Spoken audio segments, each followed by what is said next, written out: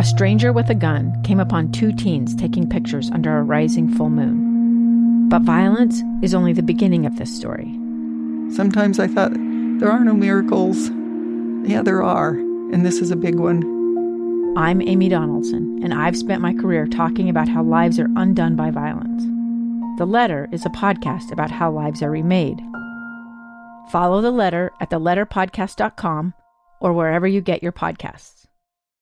Inside Sources. Inside Sources.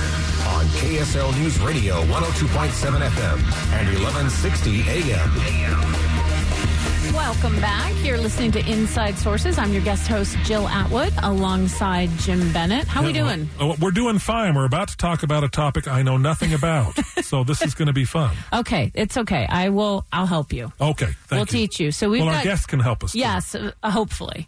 This is Josh Furlong. I'm just going to say you're the sports guy. I'm the sports guy. Here at KSL. So Utes, 3-0. Yes. Kicking some butt. Yes. Number 10 in the nation. But what about this weekend?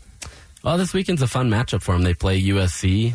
They travel to the Coliseum, which is always a hostile environment. The Trojans are a storied program. So Utah goes in there. They haven't won at the Coliseum or in LA for more than 100 years. So whoa, really? It's a little difficult, yeah. I went to USC. And I did my laundry during all the football games because that's when the machines were all available. Everybody was at the game. It's perfect time. It's perfect time. So, again, I'm not the person to talk to on this stuff.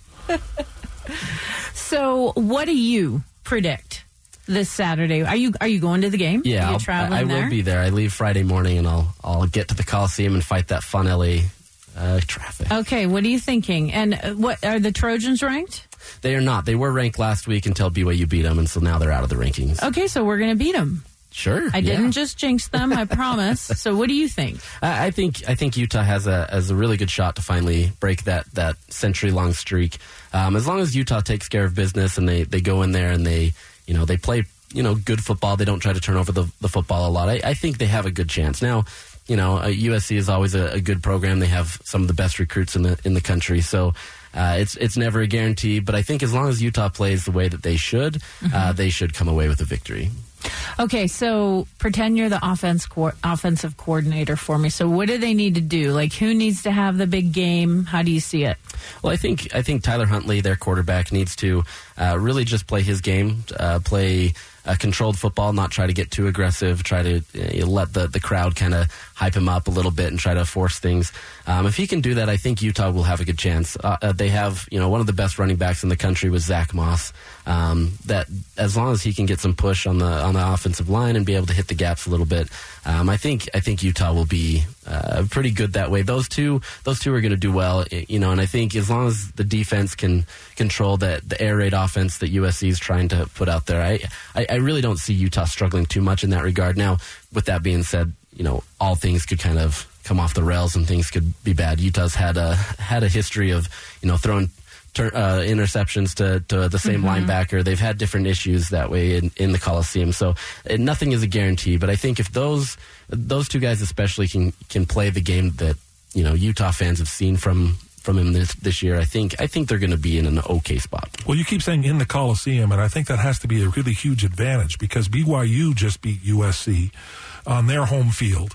I went there. I got my graduate degree at BYU, my undergrad at USC, so I was actually completely uninterested as to who would win anyway. But so the fact that Utah beat BYU so decisively, doesn't that suggest that Utah has the skills to be able to beat USC on their home turf, or is the home turf that much such a strong advantage? No, 12th man. Yeah, absolutely. I mean, I think that's a difficult environment. I mean, I was there 2 years ago, and Utah was kind of controlling the game, and all it took was one turnover or something, and that crowd got back into it.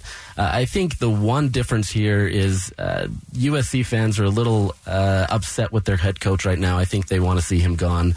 They're hoping that Urban Meyer will be the new head coach. Oh, wow. I can't believe you just brought up Urban Meyer. I have a question for you, but keep going. Okay, and so I think the game is also at 6 o'clock Pacific time. That's a terrible time for fans who are trying to get to a game. So as long as Utah can get into that game fairly early and kind of control, I don't know if the crowd's really going to be that much of an advantage right now. Now, anything can change. But I think given that and a Dodgers game being played that night, as close to the playoff race, I don't know if that crowd's going to be maybe as of an impact as it has been in years past.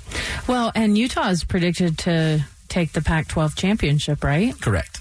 So they got to win this game. They got it. This is kind of the game, especially in the South Division, that they have to win to meet those goals. Now, you could lose and still get there, but it's much easier if you can beat a team like USC, which seemingly has, some issues. Sure, even if they're not ranked, they're USC, and everybody just assumes they're good regardless. Absolutely. Okay, I want to talk about Urban Meyer. I can't believe you just brought that up, because I'm originally from Ohio, so I'm a Buckeyes fan.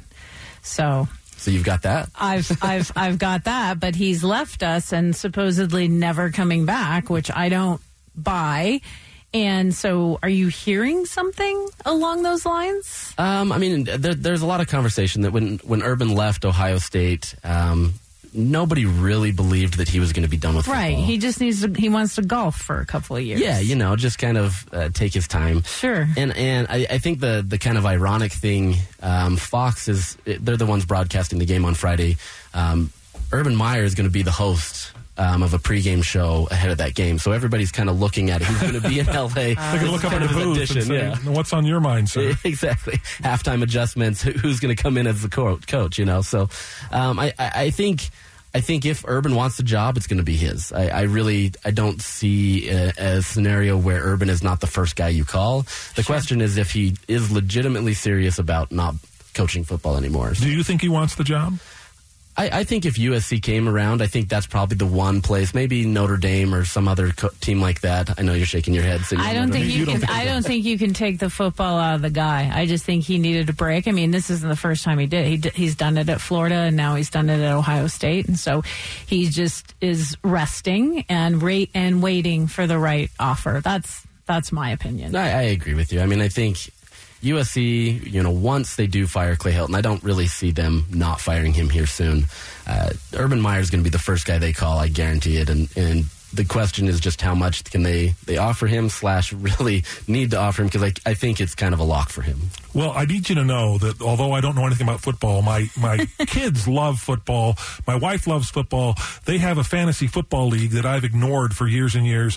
This year, I've stepped in, and I am crushing it. I am destroying everybody. I am the greatest fantasy football player that has ever lived. Fantasy football has destroyed football and the fan. You find yourself rooting for a team that you hate because of one guy. Right. It's just not cool. No, true. It's true. I don't understand it. I just know that I'm really, really good at it. So with fantasy, as long as the points are higher than the other ones, you're good. Well, so there you go. There you go. I figured that out. Does your team have a name? Well, yeah, I don't know if I could even say it on the air. Okay, don't. I don't think it's family appropriate. Don't get us in trouble. Yeah, there you go. Okay, Josh, thanks so much for joining us. Yeah, no problem. I appreciate talking football with you. Anytime. I love it. Okay, when we come back, we're going to talk with our producer, Robin, about the special session at the legislature last night. Stay with us. It's 2:14.